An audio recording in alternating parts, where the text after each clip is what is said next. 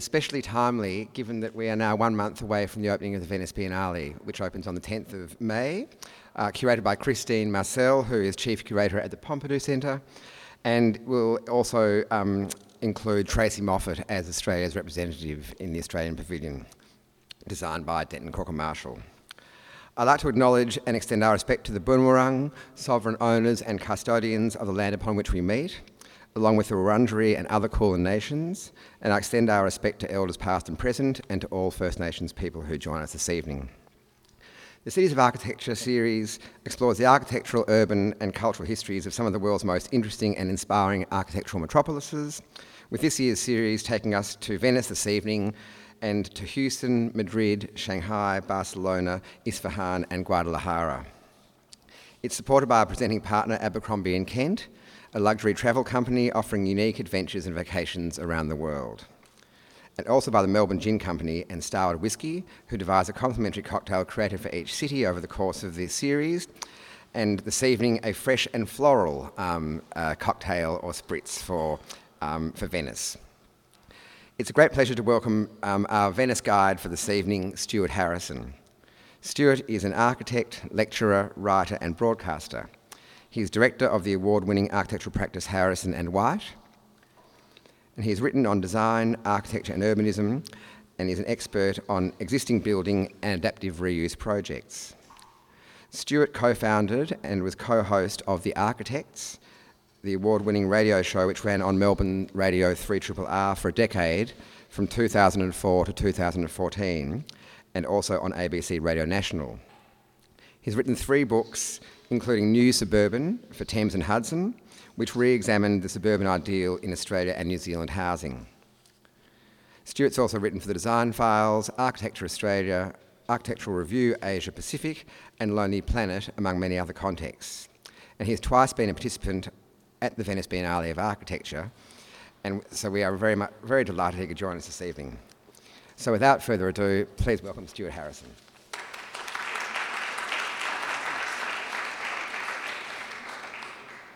Thank you, Max, and thanks to the gin people. That really was very refreshing. I hope you're enjoying yours as much as I just enjoyed mine, and I promise you I'm not drunk. So yes, Venice is this kind of enigma in urbanism and in tourism. It's this incredible place that almost sort of bewilders people. Thanks, Eric. Bewilders people into its beauty. But what is the city beyond the beauty, and why is it beautiful? Easy questions. But obviously the Biennale is central to this conversation as well. The Biennale, I'm assuming a reasonably informed crowd here. Everyone's familiar with the Biennale, and probably through the art and to some extent probably the architecture Biennales, which I'll talk a bit about both tonight, as well as Venice as a city generally, and try through a relatively personal journey to try and describe why I find it so enigmatic and so important, as others have before. So I'm going to start, and Eric, does this have a laser pointer? That's okay. I'm going to start by talking a little bit about this wider idea of Venice. So for those of you who've been to Venice, or those of you who have seen images of Venice, which is everybody in the world, you'll be familiar with this bit, which is the main island, the former archipelago that was merged together to form a water-based, very close-knit, reasonably dense, actually very dense city at one point. What's interesting, if you look at Venice, which of course has been around for 1,000 years, if you look at Venice, and of course was an incredibly powerful and important city at its height, but if you look at Venice today, you zoom out a bit, you can see the 20th century catching up with Venice, and now what is a wider metropolitan city of Venice, which supports, in effect, this small piece of Venice that's really the bit that's well known. So this bit and the airport up there are the 20th century bits. And I'll talk a little bit in a while about why I had to go out to Mestre, which is one of the supporting bits. So all of this wider city makes this happen, as well as the productive hinterland. But if you look at the airport, San Marco, look at the length of the runway, it's approximately the same length of the island of Venice, Old Venice. So we have two very different dimensions of urbanism. And those of you who've been to Venice will know there's multiple ways to get from the airport, and the best way is to get a ferry directly across from the airport to the island. But what I'm going to talk about a bit tonight more so is the main island of Venice, and in some detail about a couple of particular parts, some of which are incredibly well known to the wider world and some of which are very well known to the sort of cultural industry that's centred around the Biennale. So we see over there on the left, we see San Marco, and we see a very large urban space, which I'll talk a little bit about, which, kind of is maybe the best urban space in the world, and also one of the largest. So you've got this quite small city with a very large square in it. And then some other very large buildings. These ones around here, which are around the Arsenali, the famous former Venetian shipbuilding yards, where ships were produced at a rate of one a day, warships and normal ships back in the height of Venice, over the 15th century. And then the Giardini, which is this area around here, which is one of those areas of Venice which you don't really associate Venice with, which is gardens and trees. Some parts of Venice can have trees, some parts can't. Some parts of Venice sit on natural ground. Some parts are built up, reclaimed, and sit above the water. It's an engineering project as much as anything else, Venice. It is, to a large extent, a constructed landscape, built on fragments of the original archipelago. My introduction to Venice was in the early 80s when I watched the James Bond classic Moonraker, a film that ends up in space but starts in Venice, or near the start is in Venice. And I had in my memory this scene of Roger Moore getting off a boat and walking into a public space, and I couldn't remember what public space that was, and so I was re-watching the film, and it is indeed San Marco. So we can see the Campanile here, we see the old library here. What we can't see here is the Doge's Palace and the Basilica, and San Marco wraps around this big L-shaped plaza. And we can see a glistening Roger Moore over there. I think for many of us, Venice is presented through these media terms initially, and then you get to go there. And I've been there 4 times. But when you're younger, you see Venice through this filtered world of film. When I was Googling for James Bond films, it became apparent that, in fact, there's 2 James Bond films that have been set or have had scenes in Venice. Moonraker in 1979, and the more recent Casino Royale, with a more sincere James Bond than the sort of slightly more camp Roger Moore. But looking at film stills from San Marco, it's a really interesting comparison, sort of historical comparison about how that public space has changed, and maybe how filmmaking has changed too. Slightly more money having a shot on a nice weather day. But we see here in late 70s Venice, we can see the series of buildings the classical buildings that wrap around San Marco, which were always intended to be commercial buildings. You can see here they're far patchier. This is a pre-restoration world. What's happened in the last 30 years is significant monuments in Venice and many history-rich cities have indeed been restored. So the Venice we see today is a far cleaner version, a brighter version. Is this form of Venice more interesting, more akin to the kind of picturesque, ruinous quality that Ruskin fell in love with in the mid-19th century? His famous book, Stones of Venice. And if you can look very closely, here you can see James Bond on a gondola hovercraft passing through San Marco. Some of you are remembering the hovercraft gondola, a fantastic piece of vehicle design. So my own timeline in relation to Venice in terms of actually going there is 4 visits. This addiction I have to Venice, initially going there in 2003 for the Art Biennale, which is, Max said, is about to commence again. That was a summer trip not long after the opening. And then subsequently to that, in the even years, I've been to the Architecture Biennale 3 times in different capacities, both as kind of a sort of journalist of sorts with the radio show and as an exhibitor as well in recent ones. So these 4 visits all had different flavours to me, and some of the images I'm going to show tonight are taken from all of those different 4 visits.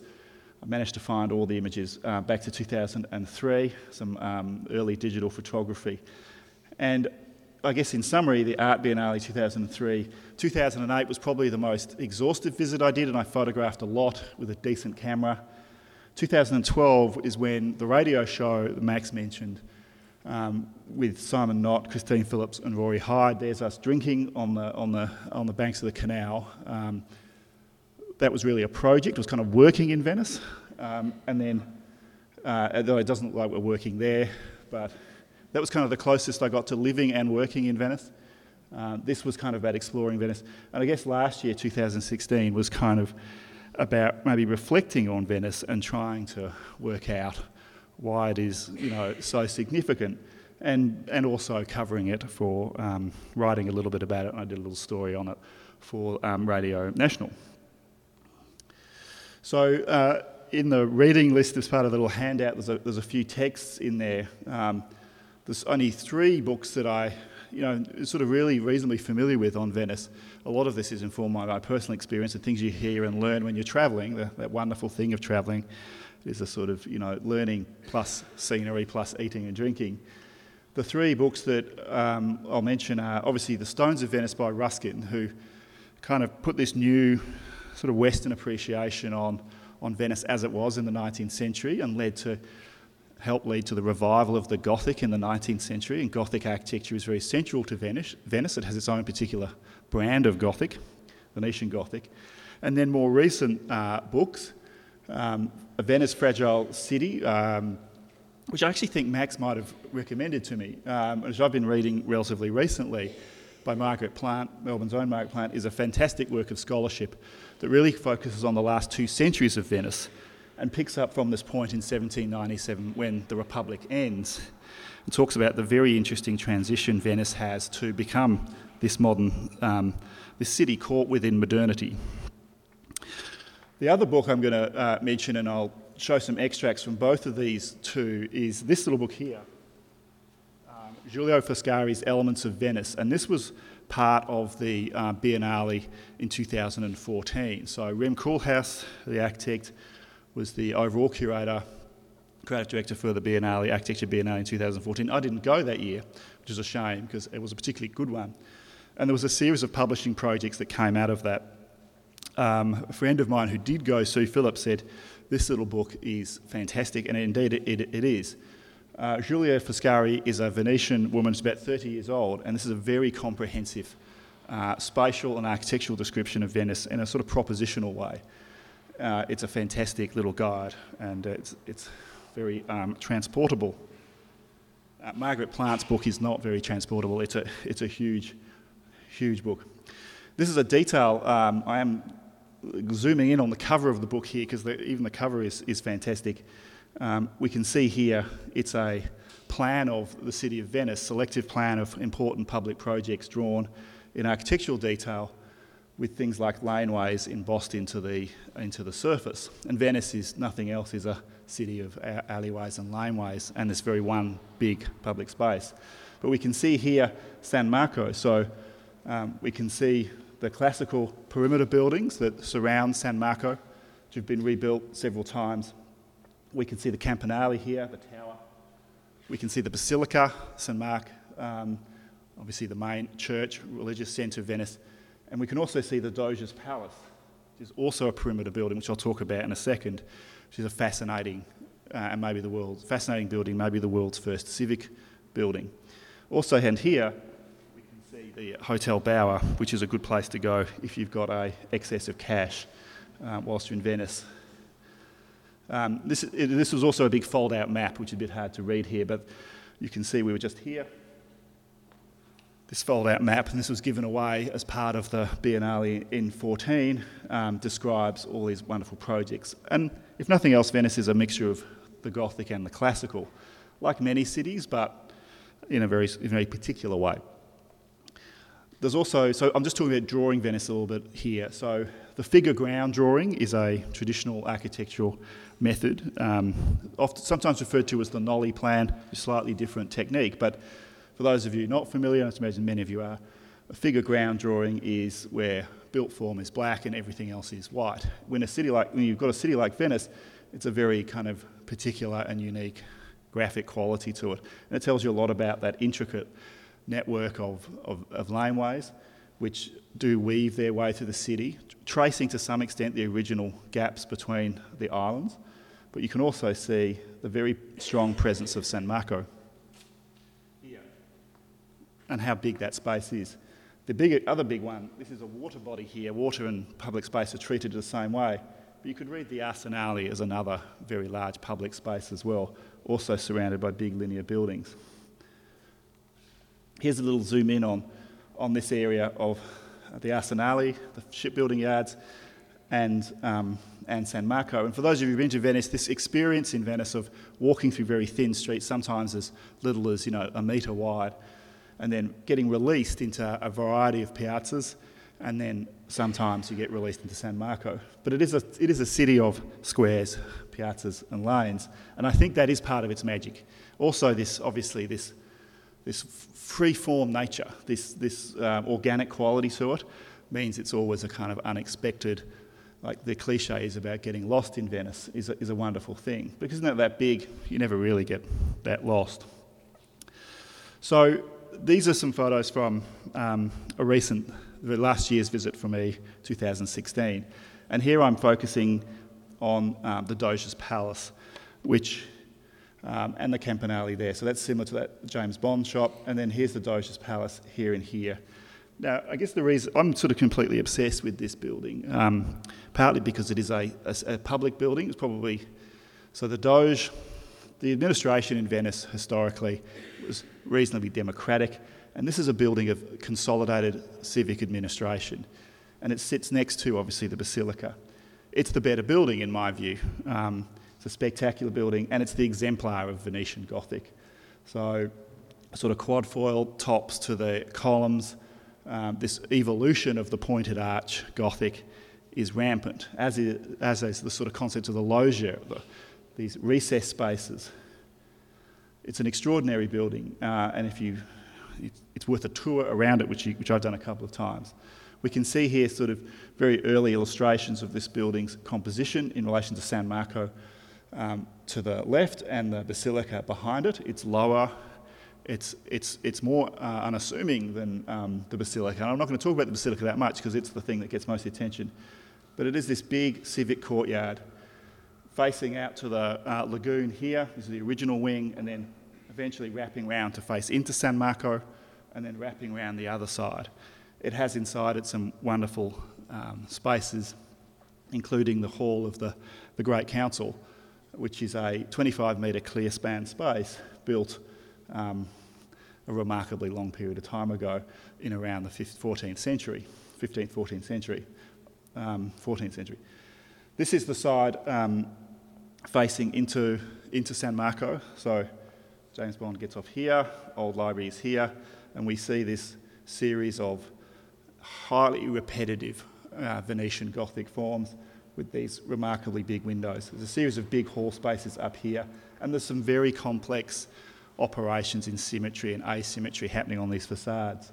Astute observers will notice on the other side, on the south side, the N2 bay windows are slightly lower than the other ones. These two here, some very subtle hints. And some amazing details in the way in which this building turns the corner. Example with the statue there, the famous line on this face that faces into. So stone used extensively, as Ruskin obviously observed. Inside, this is the chamber, the council chamber, and this is not my photograph, but this is a space, 14th century space, that is 25 metres across. That is an extraordinary, just structural feat, regardless of its absurd levels of high decoration. But I want to talk a bit about the Campanale, and here I draw heavily from Margaret Plant's book. The tower in the Campanale, and this series sets off a series of, or as a continuation of a series of debates in Venice about how to do things that are new. The Campanale collapsed in 1902 and was photographed in its collapse. So what sits in Venice today, which I think a lot of people would probably assume is hundreds of years old, is a 100-year-old slightly over 100-year-old structure. And here is the campanile after its collapse in 1902. What this started was a very strong debate about how to replace this. Should it be historically accurate and a replica, or should it be a new contemporary tower? A lot of things were changing in the turn of the century. After some debate, the Venetian government rebuilt it as it was, essentially. It was a replica. Now, today, we might regard that as problematic in terms of how we approach heritage, but now that's 100 years later, it sort of feels fine. I really want to mention very briefly the Basilica, just because of the incredible level of detail and stonework and colour. So this is one of the portals, entry portals, facing into San Marco. This incredibly rich use of stone. And the Basilica in San Marco actually got taller and more elaborate as time went on, partially to compete with the Doge's palace next door, the Civic Building. This is a photograph showing the famous flooding effect that you get in San Marco. It was rainy when I was there in 2008. That's that classical perimeter colonnade that wraps all the way around San Marco and is used as a commercial enterprise all the way around. The great little Scarpa's little Olivetti store is in there. And that's actually how it was originally intended. So I'm just reflecting back here very briefly on my first visit in 2003 and looking through photographs of what caught my eye at this period of time, and it was the sort of concept of the Venetian house, these little palazzos that are a very particular type to Venice, often featuring a central bay of loggia, using the classic Venetian Gothic columns, quadfoils, and these scatter themselves as reasonably cubic buildings around Venice. And they were originally buildings of manufacturing, and then they became buildings of living and office space. In fact, the evolution of this type is well described in the Elements of Venice, Foscari's book. But other things that I guess, what else makes Venice so magical? It is these moments, little corner stores, little openings that give you views into San Marco, this very big thing that you see only partially until you get there. But this just to return briefly to this issue of the new, in the 19th century, Venice had several bridges built in a more contemporary manner, and these were demolished ultimately because they were not seen as being historicist enough. Venice has only recently recovered from this idea about how to operate in a modern period. So Calatrava, the Spanish architect, was commissioned in the noughties to design a new bridge. It went kind of hideously wrong because it had a whole lot of access issues, like all the other Venetian bridges. But it is an attempt to do a very contemporary structure across the canal. It's near the train station. So some of like the Accademia Bridge, these bridges were rebuilt in the late 19th century in a more sympathetic way.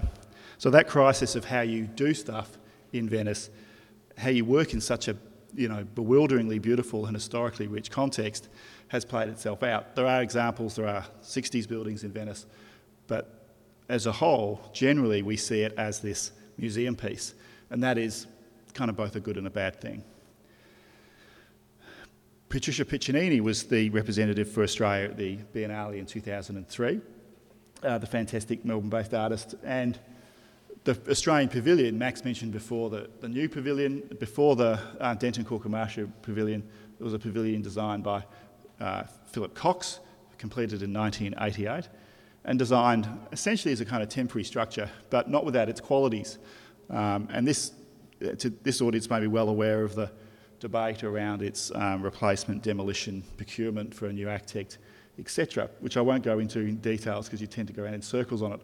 But when we were there in 2012, sort of fell in love with this building a little bit.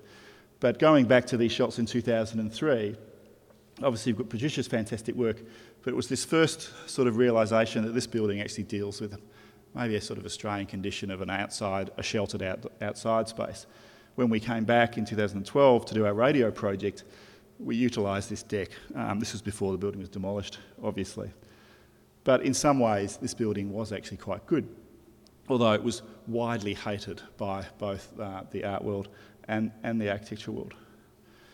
One building that nobody disagrees, which is bad, and I'm now in the Giardini, so I'm now in the gardens, is the Nordic Pavilion by Sverre Fehn, the Nordic architect.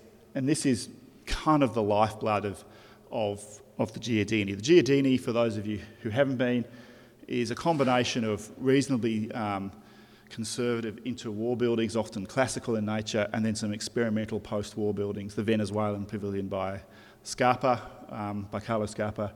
The Nordic Pavilion by Fehn. There's a little Alto building, there's a Rietveld building. So it's a really nice collection of experimental buildings. This one is perhaps the most radical because that quality I was talking about with the Australian Pavilion, the old Australian Pavilion, this building completely exudes. It's a heavily naturally lit space. It's got a sort of clear fiberglass roof. And when it's open, which is all the time when you're there, it's seamless with the outside. It also integrates this wonderful tree, which actually has come down now, into it. And there's several trees inside the building as well. So that's an incredibly amazing piece of architecture. So I'm going to run through a few of the things that came out of these architecture biennales. And for that, I was there for the Vernissage, which is the opening preview, which essentially is people getting drunk non-stop all day long at openings of national pavilions. It's a bit like the big day out crossed with, an art exhibition. You're looking at handouts, working out where to go. And this was particularly the case in 2008, when I was covering it a little bit for the radio show back in Melbourne, but essentially there to sort of absorb this. And this is probably not the case in the art world and for the Art Biennale, but in the architecture world, the Venice Biennale is the biggest exhibition in the world. It is the capital of architecture for that period of time. It is the way in which you see what is happening in the world of architecture. The art one is probably quite a lot better because artists are better at doing art than architects, and a lot of the stuff in the architecture biennales does sometimes feel like installation art done by architects. And it's always dealing with the crisis of how you exhibit architecture, one that never quite gets resolved. Exhibiting art doesn't seem to have this same problem. But 2008, and I'll talk about the Australian Pavilion, and you can see it here. This was a team led by Kirsten Thompson and others, Conrad Hayman from Melbourne and Wendy Llewellyn and I forget the name of the other Sydney curators. Vince Frost was the graphic designer. And this was kind of 2008. This was when the money was flowing around. GFC was kind of hitting, but Australia was still, rampantly, if not embarrassingly, successful, and as were the other countries. So there was a real sense of kind of excess back in the late noughties. Australia Pavilion was sort of themed on this idea of abundance and pluralism, which was really great. It had this bright kind of uranium yellow colouring to it. And it also had a fantastic bag that was the hit of the exhibition, a hit of Biennale. Everyone was wearing the Australian bag, which is actually, one of those things that sort of takes off. And the creative directors sought to change the colour of the pavilion and make it this glowing yellow uranium structure. Inside, it was a very pluralistic exhibition. There were 300 architects submitted models. Everyone had a model in there, so it was a great excuse for lots of people to go because you had a little model in the exhibition. And there were for those who've been, there were two sections to the old Australian Pavilion. An upper level, you came in and some stairs going down into this other room. In the first room, there was this amazing slideshow curated by Conrad Hayman, former lecturer of mine, I suspect reasonably well known to this audience. And this was like just being inside a Conrad Hayman slide projector. And was a fantastic, rich description of the pluralism of Australian architecture. So it was a historical grounding and then this sort of very abundant take on what Australian architecture might be, what are Australian architects doing. It was a very successful exhibition. Also in 2008, discovered the Peggy Guggenheim Museum, this classical building of which only the base was built.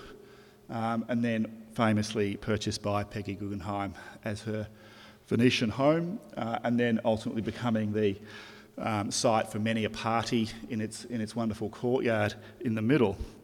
And the Australians used to have their opening party here, and obviously it fronts onto the canal. Also, some reflections from 2008. This is that wonderful undercroft under the Doge's Palace, and some other little architectural highlights I'm running through that was discovered in 2008. In the Giardini, this series of pavilions, one exemplar is the late English architect James Stirling's wonderful bookshop, which is this fantastic piece of rounded modernism, zinc and timber, beautifully sitting with curved glass, a building that you sort of just gravitate towards, a bit like the Nordic Pavilion. But 2008, in terms of the curated show at the Arsenale, structured very much like the Art Biennale, was a series of very digitally rich, kind of excessive installations, really talking to both changing technology and to some degree wealth. More recent biennales have been far more political in nature.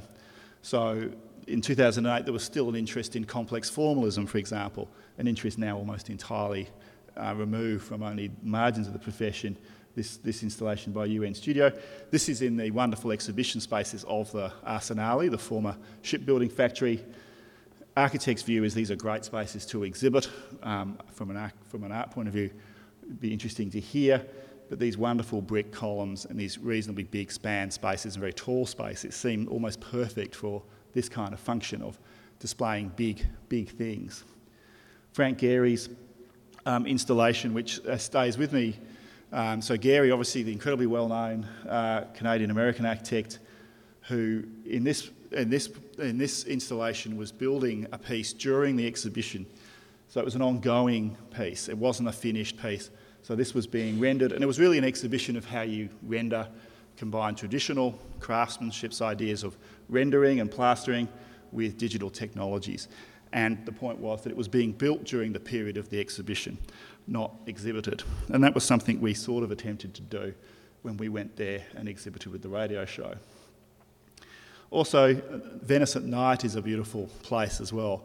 And you discover things. These are little pieces of Carlo Scarpa that you sort of think that you've dreamed the morning afterwards, but then you've taken a photograph of them. So Scarpa, the famous Italian architect, worked quite a lot in Venice. But of all the people who could work in this context, Scarpa seemed to be able to do it. So his work seems to sit seamlessly into that historic Venetian framework. He worked in stone and concrete extensively. So things like this doorway here, this is Scarpa working at an almost sublime level. So that question of how you put something new in Venice, I think Scarpa, the Italian architect Carlo Scarpa, had that answer. Also at night time you discover wonderful things, and these are, I must stress, these are wandering around the streets of Venice late at night, quite drunk, hoping that you discover something interesting. This is the fish market in Venice, which is this wonderful undercroft space that entirely clears out at night, becomes this undercroft. So this is a working city. A fish market in Australia couldn't be this simple. The famous Austrian pavilion here as well, wonderful turn of the century successionist. I just forgotten the name of the architect. But let's turn to 2012 and another architecture biennale, and this is the one that the radio show project was invited to attend. And I guess this was an interesting moment both for the Australian pavilion, because it's quite a risky exhibition, to some extent worked and to some extent didn't, but also interesting moment for our little radio show on 3RRR. So here's us, the radio show team, and the wider group. It was still quite a big group, and the exhibition was called Formations, New Practices in Australian Architecture, and really did look at an expanded view of what architects do. Again, dealt with the question of how do you exhibit architects, and it really said, well, architects do kind of often do some pretty interesting things outside of the normal, provision of buildings. So myself, Rory, Simon, Christine, we were asked to exhibit not as architects, but as architects who did a media project. The The overall exhibition was called Common Ground, directed by English architect David Chipperfield. It's a great signage strategy using those classic Venetian signs. And this is the opening. And the reason we're so close to the opening here is because we're actually sitting on the pavilion, sitting on that deck, doing our radio show. So I guess we had the question raised to us about how do you exhibit a radio show. This is the question we're asking. And really the origins of what we did in Venice go back to, in fact, that room in there, when in 2011 we did a broadcast from ACCA, and we really started challenging the idea of what you need to do a radio show. We sort of dismantled the mobile radio studio completely, and here we are broadcasting in a far more kind of relaxed atmosphere on Nathan Crowley, thank you, Max, platform space. And this was a fantastic little event for us because it really sort of opened up what we want to do. And this was at the same time we were being asked do you want to come to Venice and exhibit your radio show? And so after not a lot of thinking, we worked out the best way to exhibit a radio show is to do a radio show. So we thought, well, let's do an outside broadcast, a site broadcast in Venice. That doesn't sound very hard. And so we basically designed and built and shipped over there a mobile radio station, and then broadcast both live back to Melbourne on our normal Tuesday night slot, which worked out well timeline-wise. And then we also exhibited on FM, broadcast on FM in Venice illegally for the period of the Vernissage. This was at a time, obviously, when people didn't tend to have radios on them. We'll get to that in a second. But this is us here. So this is our version of that platform turned into a mobile radio platform. This seat device, this trolley that we designed that we could sit on, we could have guests on it, we have guests around it. And we had all the tech reduced down to a very minimal amount. We learned how to use the tech ourselves because there wasn't enough money to fly techs out there. So we built this stuff, we got on top of the equipment. And you can see just to the left of that little laptop there, sort of in the workings of the trolley, the radio trolley, there's a car battery. We weren't able to ship a car battery to Venice because apparently they can't do that. So got there a few days beforehand and I elected to go and purchase a car battery. How hard can it be? Well, in Venice, a city with no cars, buying a car battery can actually be quite difficult. So I spent a good day going around the several small hardware stores in Venice trying to buy a car battery and being mostly laughed at. And then I spoke to the technical assistant at the Australian Pavilion, Diego, and I said, where do I get a car battery? And he goes, you've got to go to Mestre. And I said, well, what's Mestre? And he goes, I think it is like your Canberra. And Mestre actually wasn't like our Canberra at all. Mestre was like the Australian city. It was that bit across on the mainland. So I had to go across there on buses, purchase a car battery, come back, and then we could power our device because we wanted a fully mobile radio station that had an aerial. We're assembling the aerial there. It could transmit back to Melbourne. And so the problem of receiving this transmission, not everyone's walking around with radios these days in 21st century, so we managed to fund and give away 1,000 small FM radios, which we branded, and we gave these to people who came to our section of the exhibition, with the idea they might take them home, back to where they come on, and listen to their local community radio stations. So we broadcast during the day for this 3 or 4 days of the Vernissage, and then we did an event, and then we packaged up a lot of the material for subsequent episodes, and most of it is still online. So here it is here playing out. This is us moving the trolley around. We can see it here in front of the James Sterling bookshop, so we were able to wheel it around the garden. And the trolley was inspired by the Venetian goods trolley. For those of you who've been in Venice, you see people on these trolleys that you use to get up and down all the steps of the bridges to move goods around. So we sort of had the punt that that was a sort of local type, because Venice has all very interesting ways to collect rubbish, deliver goods, deliver the mail, that have had to deal with this city, which in some ways is kind of a crazy idea for a city. So now I'm now going to talk a little bit about the most recent Architecture Biennale, which I did go to. I went back again 4 years later to 2016, which was curated by Aravena, the South American architect, and the theme was reporting from the front. And the Australian pavilion at this last year's was called The Pool, and directed by 3 young architects out of Sydney, which is a fantastic sort of shaking up of the normal kind of players in this space. Aravena is an architect we interviewed on the show years ago, and there's the Pritzker Prize winner for last year, represents a kind of emerging rebalancing or recalibration of global architecture, being someone from the third developing world. He also chose to exhibit a lot of people from the developing world, and that upset the balance in terms of these very traditional national pavilions that tended to be owned by countries such as Australia, France, Germany, Canada, etc. So certainly in the Arsenale there were a lot more exhibitors from other countries you hadn't seen before, and generally a kind of re-questioning. I thought it was a kind of trying to turn the world upside down idea.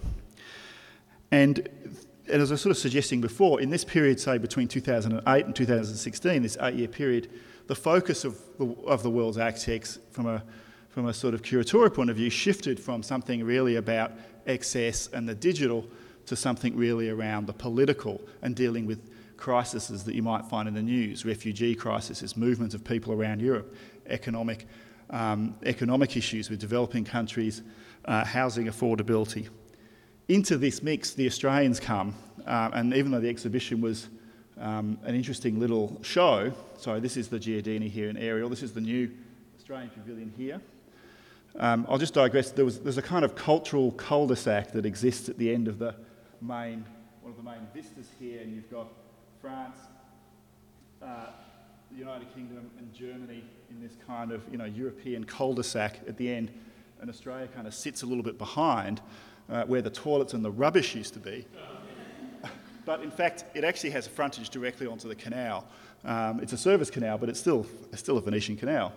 And the building to some extent deals with this unique orientation, whereas the Philip Cox one maybe didn't deal with that sighting as well. The fan pavilion is here, and it's impossible to see from an aerial photograph, which sort of indicates what it's about. Here is that service canal, and this is the Australian Pavilion, which is a black cube, so a white pavilion, open pavilion, with allusions to maybe kind of a rural shed from Philip Cox, was replaced by a very European, very mute, resonant object pavilion designed by Denton Corker Marshall, clad in black, what was supposed to be Australian stone, but was changed to Zimbabwean stone.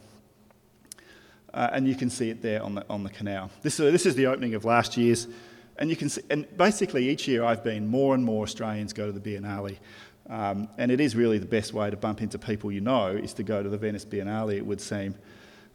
It's become incredibly well attended by Australian architects, particularly, obviously it's a business cost, but many Australian architects go to it, like hundreds.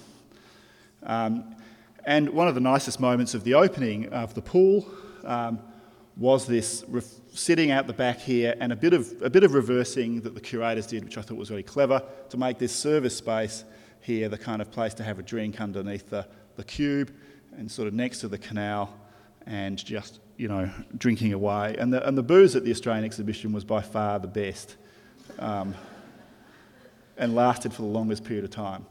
So the pool exhibition was really focused around the issue of what the pool represents in Australia, which obviously is important culturally.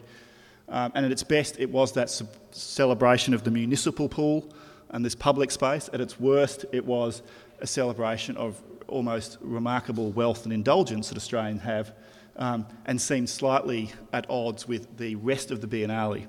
This happens every time, and because the Australian Pavilion is consistently commissioned prior to the announcement of the overall theme and overall director.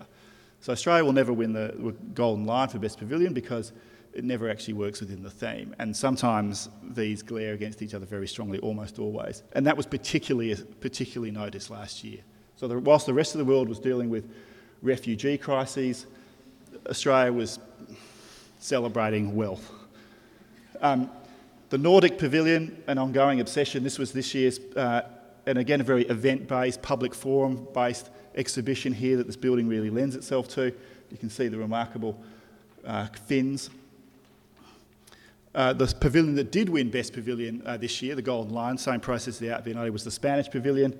You can see here everyone's trying to cram into the opening, which is both a excitement about seeing a pavilion and also trying to get to the bar.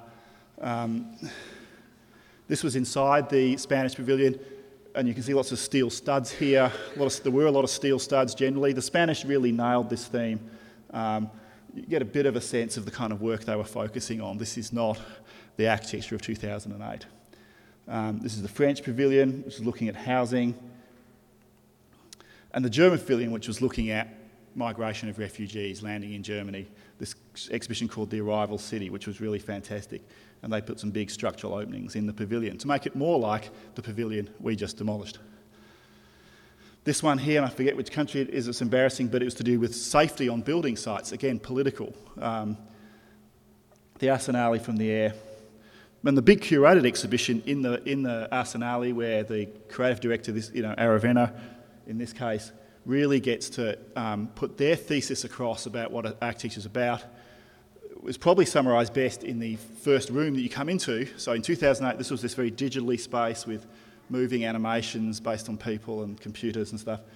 In 2016, Aravena recycles from the previous year's Art Biennale all the plasterboard that was put up, which was acres of it, and all the wall studs that were built up, hangs them from the ceiling to make this beautiful ceiling that's all the way through the space. And this is plasterboard turned onto its side, where it's got this nice raggedy edge. It creates this sort. So that wall is 1,200 millimetres deep, and it creates this amazing surface. So out of the generic, out of the recycled, there's also a bit of a comment on the desire for artists to display things on white walls. So acres of plasterboard and built and then ripped down, and then here fantastically recycled and reused. This really captured a shifted agenda in global architecture. Also exhibited was the process of making the work and how the exhibition was formulated. The exhibition generally has a combination of things. These range from new systems in construction, a new concrete system here, which is innovative, to this project here, which I think was on that first image, which won Best Project, which is the Makoko Floating School, which is a project out of Africa that's moved itself around the world and won Best Project. So there's two big prizes, Best Golden Lion for Best Pavilion and Best Project.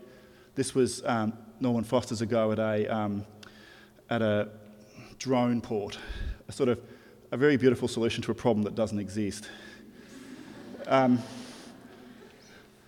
But then this fantastic piece around these enormous Indian ephemeral megacities, temporary occupation, episodic growth, housing, mass movement of people. This exhibition looking at Hong Kong and its housing affordability issues. And then as we get very close to the end, we've got a few discoveries I made last year, which was really focused around a couple of little elements. Carlo Scarpa, as I mentioned before, right outside the Giardini, the entrance to Giardini, and I've been there 4 times. I only noticed this year this fantastic installation, this statue that's in the water by Nura, and Scarpa created this wonderful edge setting for it, and the water washes up against it. Again, it's Scarpa working in Venice.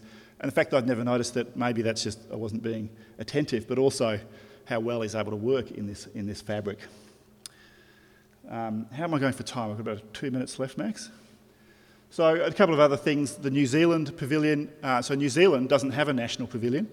So for countries that don't have a national pavilion, they can exhibit either in the Arsenale if they're invited, or they can exhibit inside the city. So the Biennale does in fact extend around to the rest of the city. The Kiwis had this beautiful opening ceremony, which they often do, traditional greeting, Maori greeting, and then an exhibition upstairs, this exhibition called Future Islands. An actually really beautiful series of New Zealand projects, all exhibited at their relative height above sea level. So how do you exhibit architecture in a kind of traditional way, models of buildings? It doesn't get kind of more beautiful than this. But yes, this was another year of discovering fantastic bars. In the handout, this bar here is mentioned, Vino Vero. This was my favourite watering hole at the time, and just one of those places that just really makes a visit to the city magical. And it's a cliche, but this is a beautiful setting.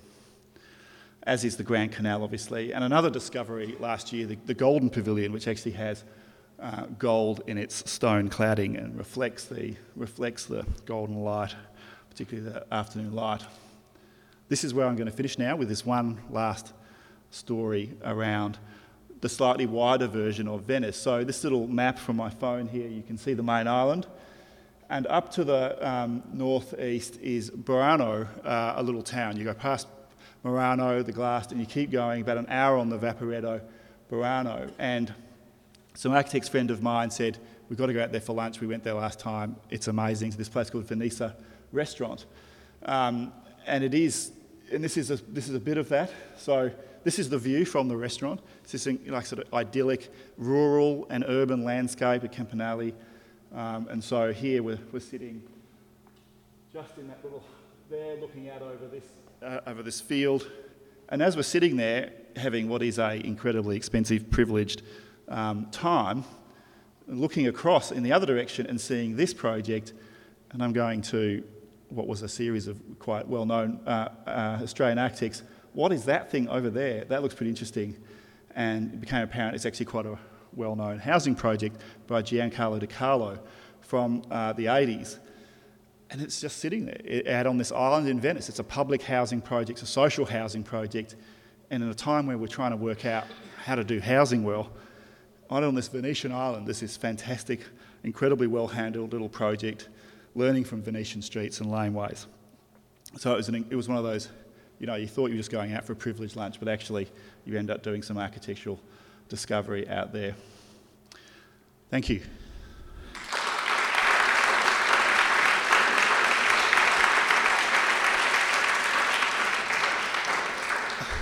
And I think I've still got time for questions. Eliza is going to walk around with a microphone, and I'm going to try and remember all the things I failed to say. Does anyone have any questions? Max Delaney has a question. A traditional host asks first question.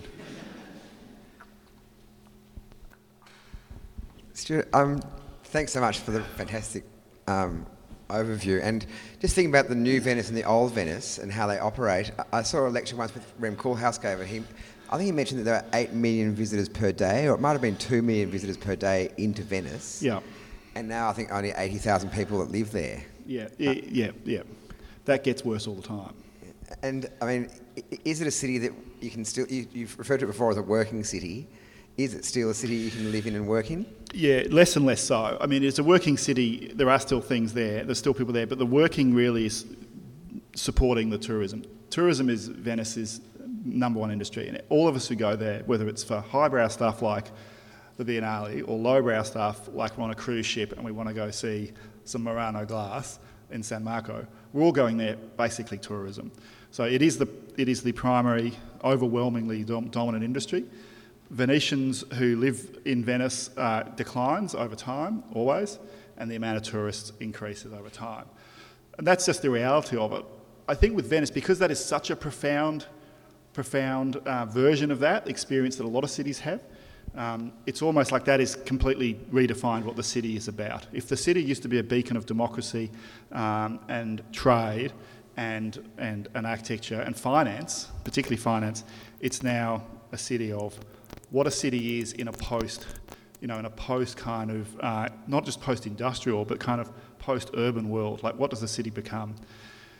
It's a risky question, and I don't think anyone's necessarily worked out how that's a good thing, but you can still have what feels like a genuine experience in Venice, and certainly when I was sort of living there for almost a couple of weeks in 2012, there's still a sense of the local, but that is decreasing over time. Should we be sad about it? I don't know, because at least it's still there and it's still operating. So yeah, I don't know if that's an answer to the question, Max, but it's certainly the nature of Venice today is somewhere between a large tourist theme park and a museum and a big, cultural incubator, essentially. Yeah.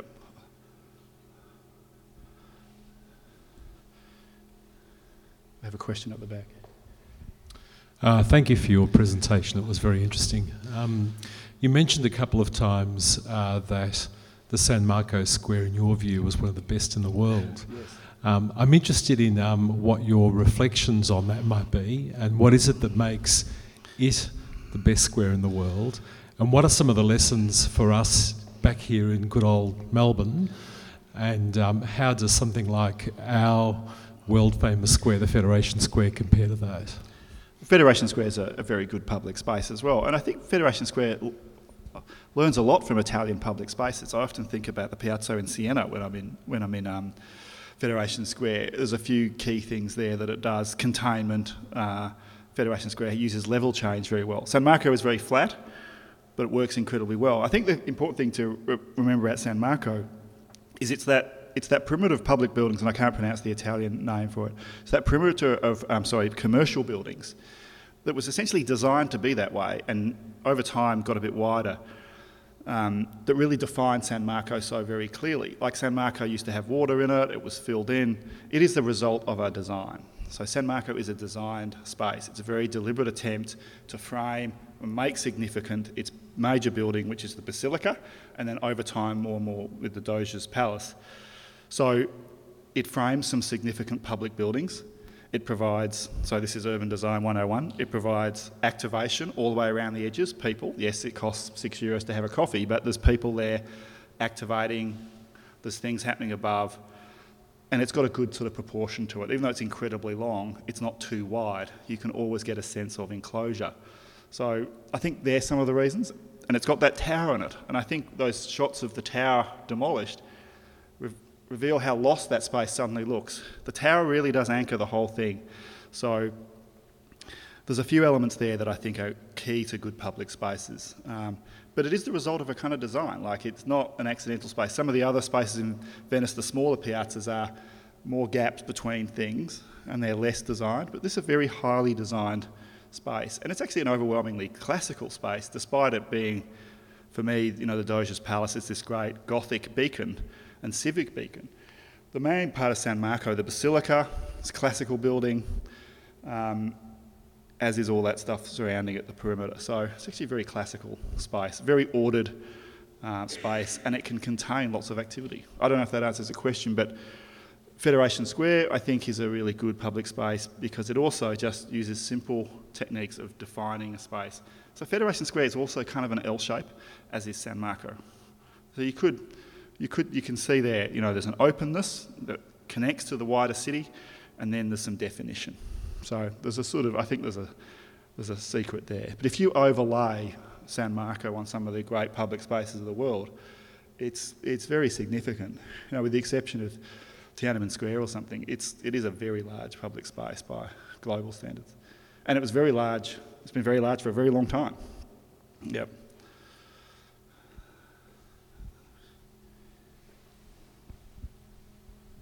Thank you.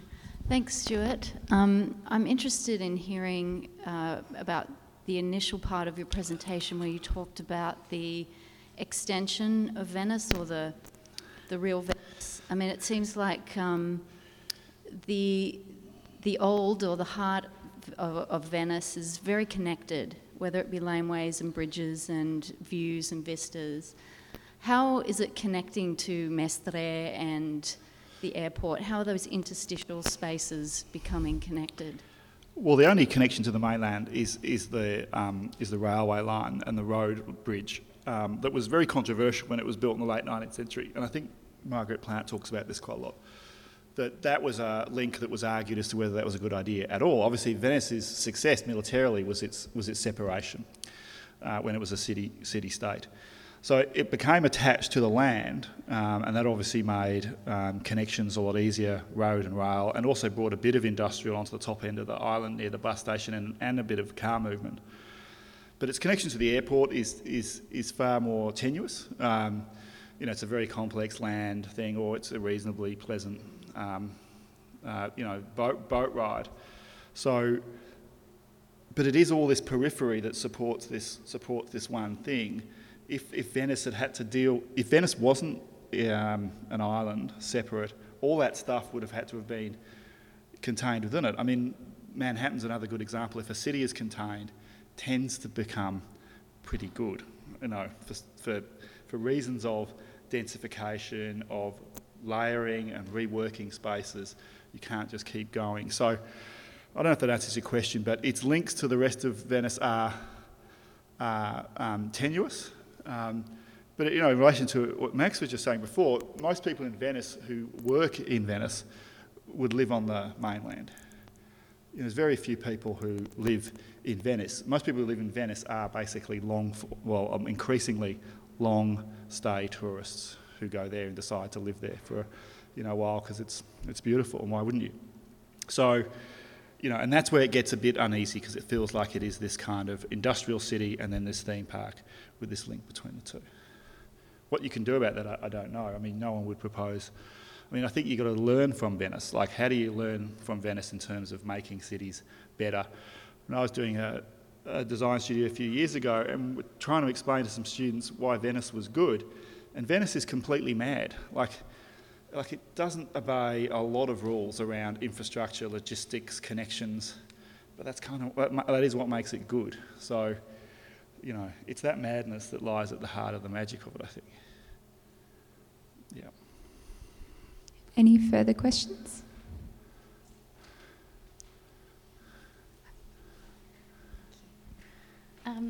I was interested in your reflections on Carlo Scarpa and the effect that he might have had on Venice through that, not building the new entirely, but adapting the old with the new. Yes. Yeah, I mean, I didn't show a lot of Scarpa because Scarpa's deliberately hard to see. Like, it is this sort of magical thing. There are a few pavilions in the Giardino that Scarpa designed outright, at least 2, maybe 3, the Venezuelan and another one, I forget now. So there are some standalone buildings where you can see Scarpa at work on a separate building. But it's that ability to work within existing fabric. I mean, the Casa Vecchio in Verona, for example, is probably Scarpa's sort of most well-known project, and that it plays out there as well. So how do you work in an existing context, particularly one that's almost debilitatingly historic and beautiful? How do you intervene? And it is by intervention. It isn't by obviously starting again. It isn't necessarily by clearly separating old and new, which is kind of what we culturally regard as the appropriate response. You know, it is actually going, well, I'm going to get my hands dirty, but I'm going to do it so subtly and so intelligently and with so much detail and craft that it doesn't seem alien to it. And if more people operated in that way, you might have a very different attitude to preservation. So there are some new projects in Venice, for example. I didn't mention today Ando's work at the gallery on the peninsula there, where Japanese architect Tao Ando has inserted his concrete architectural language inside an existing building. And when you're in there, it's very much a Tao Ando space, concrete, beautiful. But from the outside, it is still as it was. This idea of as it was is still critically important. And in fact, just remembered my last slide was in fact this as is was question. Like when I was in there in 2008, I was staying on the Lido, and you'd get the Vaporetto back across to the main island, and you'd look at this view from a distance and you'd go, what year am I seeing here? Am I seeing this as it was in 1450, in 1360, in 1800? And a lot of contemporary critics would argue that Venice has mutated quite a lot, Foscari does. But as part of the excitement is this sort of time travel idea that you might be seeing something as if you just landed from the future. And that's a very, even for someone who's a contemporary architect who likes new things, it's a very seductive idea that what you might be looking at. So, outside of the scaffolding here, is this the same view as it was 200 years ago? It's actually very similar. Is it the same view 1,000 years ago? No, very, very, very different. So it's that kind of quality of Venice that really challenges these ideas about where authenticity lies. Because I enjoy as much as anyone else this Campanile, but it's only 100 years old. Yeah. So that was my last slide. I forgot I had one more. Sorry. Maybe a good way to end as well. Please join me in thanking Stuart once more.